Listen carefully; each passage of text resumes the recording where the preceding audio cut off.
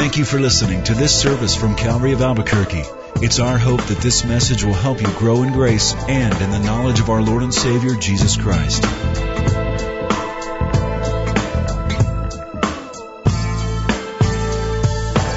The king is dead. Long live the king. Those words come to us from the European monarchies years ago. The first place in recorded history that we have of those words being said in that fashion come from France in 1422, after the death of King Charles VI. He was the king that died, and so the viceroy shouted, "The king is dead." But then to assure an immediate, instantaneous, and peaceful transition to his son, King Charles VII, immediately he said, "Long live the king." And so typically when kings would die and new ones would be raised up, the phrases were said immediately. The king is dead. Long live the king. One is gone. Another has come.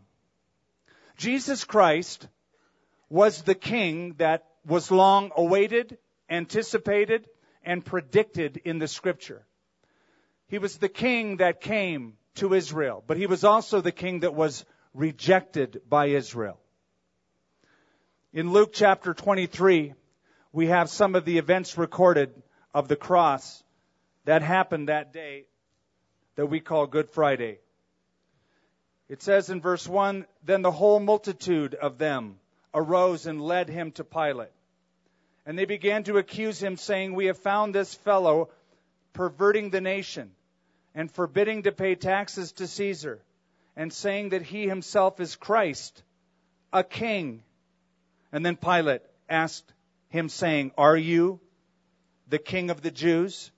And he answered and said to them, 'It is as you say.'" And then in verse 35 of that same chapter, "And the people stood looking on, but even the rulers with them sneered, saying, 'He saved others, let him save himself, if he is the Christ, the chosen of God.' The soldiers also mocked him, coming and offering him sour wine and saying, 'If you are the king of the Jews, save yourself.' And an inscription was also written in the letters of Greek, Latin, and Hebrew, 'This is the King of the Jews.'"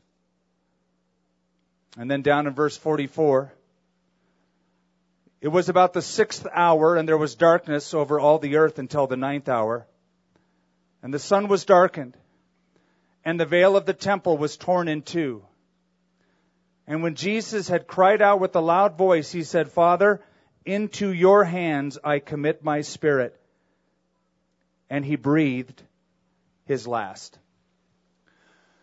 The central personality of the entire Old Testament prophecy was the king, King Messiah, God's king who would reign in an everlasting kingdom. Those promises are interspersed throughout the Old Covenant. David, who was the king of ancient of Israel, in 2 Samuel chapter 7 was given a promise by God saying that his house and his kingdom would endure before him forever. Forever. David would have someone sit upon the throne and continue that lineage. Then there's Psalm 2, beautiful psalm of prophecy that says, why do the nations rage and the people plot a vain thing? The kings have set themselves together, and the rulers have taken counsel against the Lord and against his Christ, saying, 'Let us break their bonds and cast their cords from us.' But he who sits in the heavens shall laugh. He will hold them in derision." And then God speaks. "Yet I have set my king on my holy hill of Zion. I have declared, you are my son." Moving into the prophecy of the book of Isaiah, that famous prophecy we read every year at Christmas time. "Unto us a child is born. Unto us a son is given. And the government will be upon his shoulders. And his name will be Wonderful, Counselor, Mighty God, everlasting Father, Prince of Peace, of the increase of his government and his peace, there will be no end, over the house of David and over his kingdom, to order it and establish it from this time forth, even forevermore. The zeal of the Lord of hosts will perform this. Daniel the prophet also saw the coming kingdom when there was a dream given to King Nebuchadnezzar, and Daniel interpreted it, talking about the end of days and the kings that will be upon the earth. Daniel said, in the days of those kings, God himself will set up a kingdom that will never be destroyed, but that will endure forever. It will stand forever. 2 chapters later, in Daniel chapter 4, again the prophecy came that there would be an everlasting kingdom whose dominion will be everlasting, and the kingdom will go from generation to generation. So those are some of the Old Testament predictions of a coming king and an everlasting kingdom. When we turn to the pages of the New Testament, we find that fulfilled. At least we find the writers of the New Testament insisting that Jesus Christ is the long anticipated, awaited, prophesied king. 144 times in the New Testament, the word basileia, which is the Greek word for kingdom, is used referring to Jesus Christ's reign. When King Herod, who fancied himself as the king of the Jews because he ruled over all of Judea, one day he was surprised when visitors from the east, known as the Magi, came, and they said, "We have come looking for the one who is born the King of the Jews. We have come to worship him." And the Bible says Herod and all Jerusalem was troubled at that notification. Herod thought, what do you mean, King of the Jews? There can't be any competition. I'm the King of the Jews. Boy, was he wrong. Some years later, when Jesus was beginning his ministry, and he met a fellow by the name of Nathanael. At least I would say Nathanael met Jesus. Jesus already knew Nathanael, for he saw Nathanael coming and said, "Hey, look, there's an Israelite in whom there is no guile." And Nathanael said, "How do you know me?" Jesus said, "Man, before you were praying under the fig tree, I knew all about you." And Nathanael said, "You're the Son of God. You are the King of Israel." When Jesus came into Jerusalem on that donkey, before the day of Passover, the crowd in John chapter 12 all shouted, "Hosanna! Blessed is he who comes in the name of the Lord, the King of Israel." And then Pontius Pilate asked him, "So are you a king then?" And Jesus said, "It is as you say," or, "Yep, it is as you say." And then a sign was placed over the cross of Jesus that says, "Jesus of Nazareth, the King of the Jews." Did you know that one of Jesus' favorite things to talk about was his kingdom? It was one of his favorite subjects. We have in Matthew 13 what's called the kingdom parables, where Jesus said, the kingdom of heaven is like this or that. And he gave so many comparisons. 33 times in the Gospel of Matthew alone, that phrase, kingdom of heaven, is used. The term kingdom of God is used 4 times in Matthew by Jesus, 14 times in the Gospel of Mark, 32 times in the Gospel of Luke, and twice in the Gospel of John. It was one of Jesus' favorite subjects. And when he rose again from the dead and he was 40 days with his disciples, he spoke about things pertaining to the kingdom of God. And yet here we read in our text that the king is dead.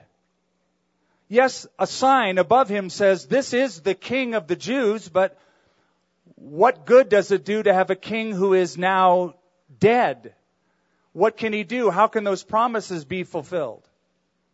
Now, before he died, our Savior gave some gracious words. From the cross, the first statement that he made was, Father, forgive them. They don't know what they're doing. The second thing he said was to a thief who was crucified next to him, an insurrectionist. He said, today you will be with me in paradise.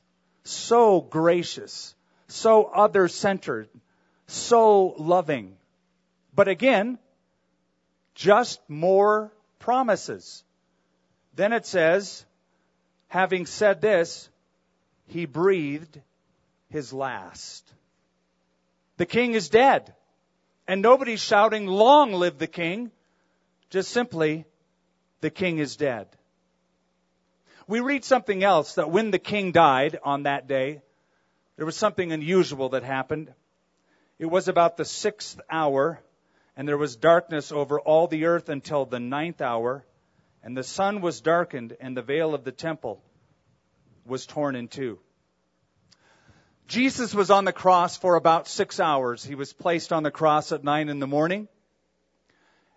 He uttered 3 statements from the cross, 2 of which we read in our text, the third being one that he said to his mother from the cross. Woman, behold your son. Son, behold your mother, giving John the apostle the care of his mother Mary for the rest of her earthly life.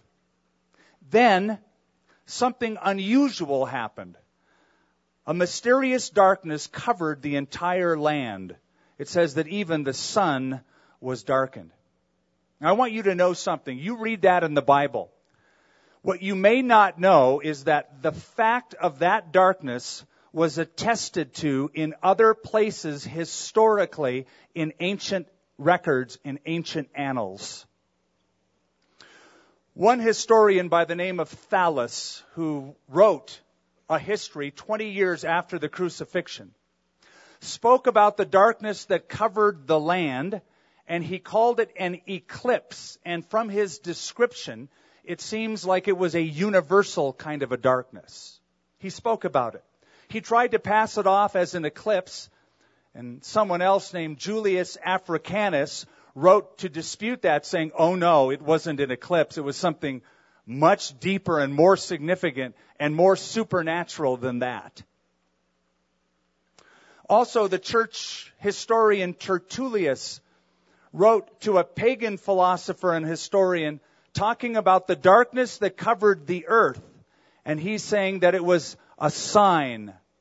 He's saying, which wonder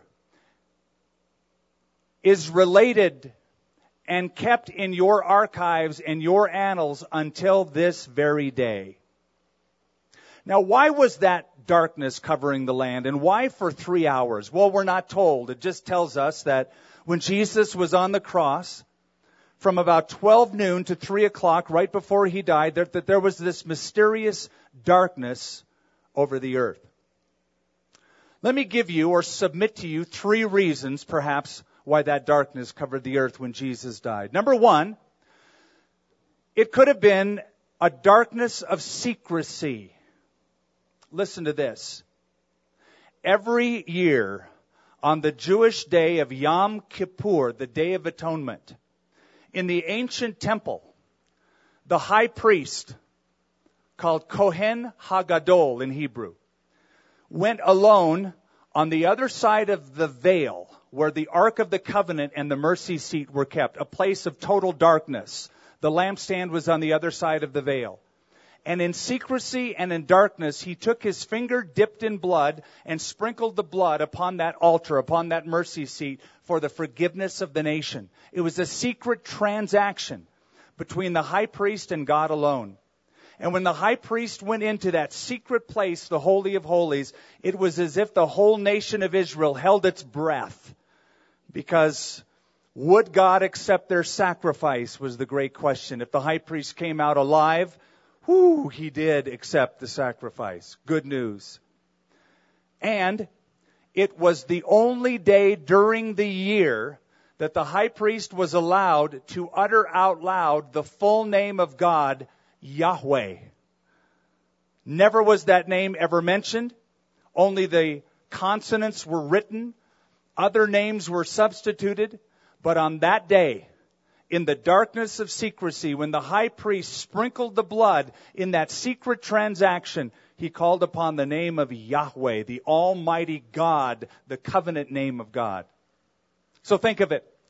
For 3 years, Jesus publicly lived his life. For 3 hours in that darkness was that secret transaction that only Jesus could make, being the high priest, shedding his own blood and offering it before the Father. Number 2, this was a darkness, I believe, not just of secrecy, but of wickedness. Darkness in the Bible is often a symbol of sin, of wickedness. One of the first creative acts of God was, he said, "Let there be light." And light was not only something physical, but throughout the Bible, something seen as a symbol of something spiritual. So that when a person lives in sin, that person is said to walk in what? Darkness. And when they come from darkness and they're saved, they walk in the light, even as he is in the light. When the temple police came to arrest Jesus in the Garden of Gethsemane, Jesus turned to them and said, "This is your hour and the power of darkness." The dark, wicked forces of the world had come to extinguish the light of the world. And so this was a darkness of secrecy. This was a darkness of wickedness. And third, I submit to you, this was a darkness of judgment. I discovered that in the Jewish writings, the Babylonian Talmud says that God reserves darkness when he wants to punish people for some unusually wicked sin.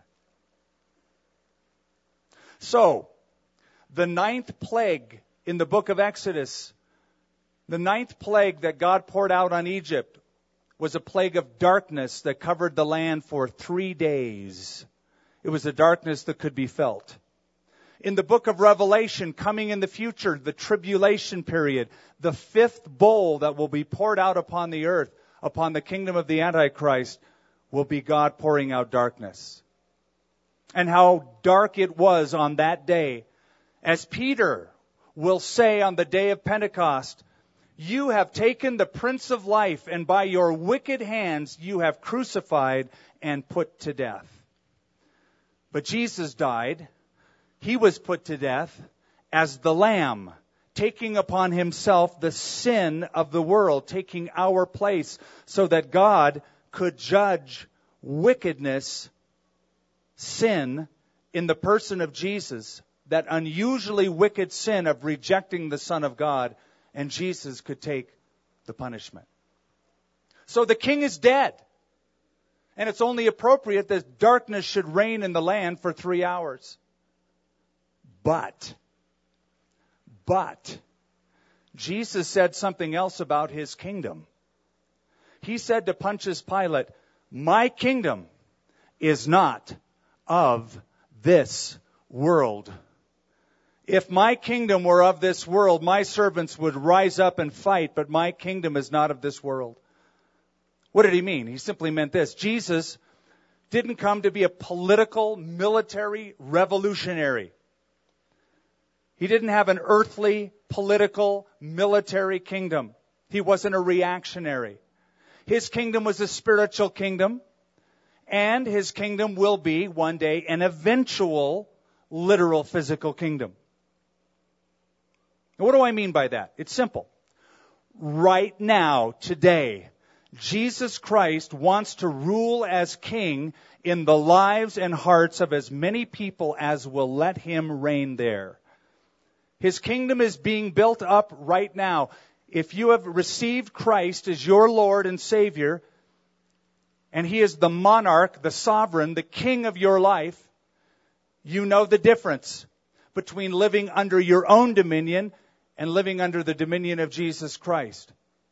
But one day, eventually, in the future, Revelation 11 declares this: the kingdoms of this world have become the kingdoms of our Lord and of his Christ, and he will reign forever. So Jesus, the King, is now Jesus, the crucified. The King is dead. His kingdom is not of this world. But here's the best part. The best part is when the world will say, and certainly we will lead the charge in saying, long live the King. I want to close with a passage from the book of Revelation. In Revelation chapter 1, first of all, John sees a vision of Jesus, and when I saw him, I fell at his feet as dead. But he laid his right hand on me and said to me, don't be afraid. I'm the first, and I'm the last. I am him who lives and was dead, but behold, I am alive forevermore, and I have the keys of Hades and the keys of death. And finally, Revelation 19. This is the coming of Christ. This is the eventual, literal, physical kingdom that Jesus Christ will come, fulfilling all of the prophecies, all of the anticipations of the Old Testament. Revelation 21, I'm beginning in verse 11. Now I saw heaven opened, and behold, a white horse. A white horse was always used by Roman generals in times of victory. When they won the war, they rode a white horse. Jesus came into Jerusalem on a donkey. That's how kings came in times of peace. But after a time of war, when the king was victorious, he rode a white horse. I saw heaven open, and behold, a white horse. And he who sat on him was called Faithful and True, and in righteousness he judges and makes war. His eyes were a flame of fire, and on his head were many crowns. And he has a name written which no one knew except himself. He was clothed with a robe dipped in blood, and his name is called the Word of God. And the armies of heaven, clothed in fine linen, white and clean, followed him on white horses. And out of his mouth goes a sharp sword, that with it he should strike the nations. And he himself will rule them with a rod of iron. And he himself treads the winepress of the fierceness and the wrath of Almighty God. And he has on his robe and on his thigh a name written, King of Kings and Lord of Lords. Sometime back, I remember a funeral of a young man by the name of Jerry. It was an unusual funeral because Jerry was a believer, and he had a lot of his friends who were there who were also believers in Christ, family that were believers in Christ. And though they were very sorrowful for the loss of Jerry, they were also glad that he had no more physical suffering from the disease he suffered, a long one that he struggled with. And I remember at the funeral there was this unusual sense of joy. As family members, though sorrowful, were so happy that the promise of God included their son Jerry, who is now in heaven being embraced by the arms of Christ.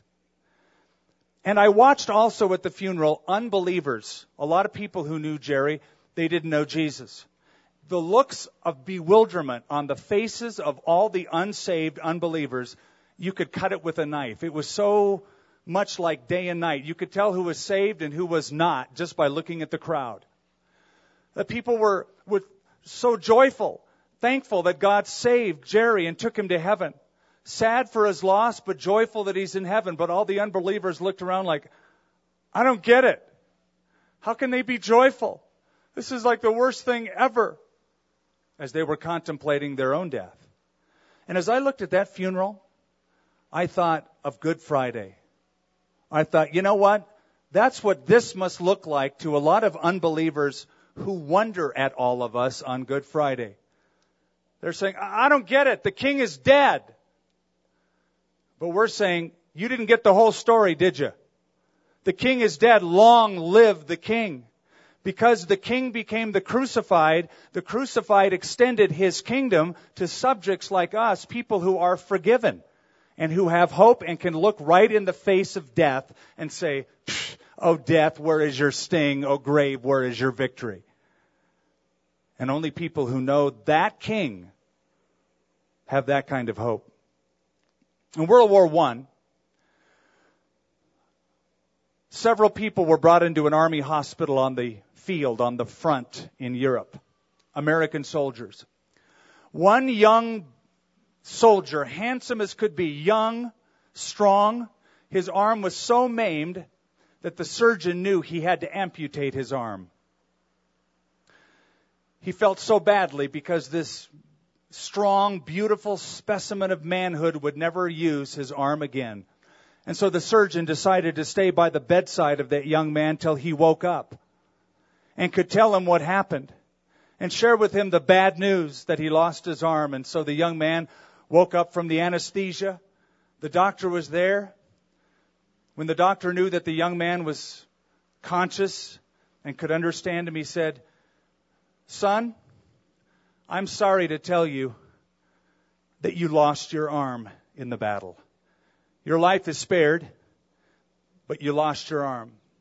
The young man immediately turned toward the doctor and said, "You got it wrong, Doc. I didn't lose my arm. I gave my arm for my country." Big difference.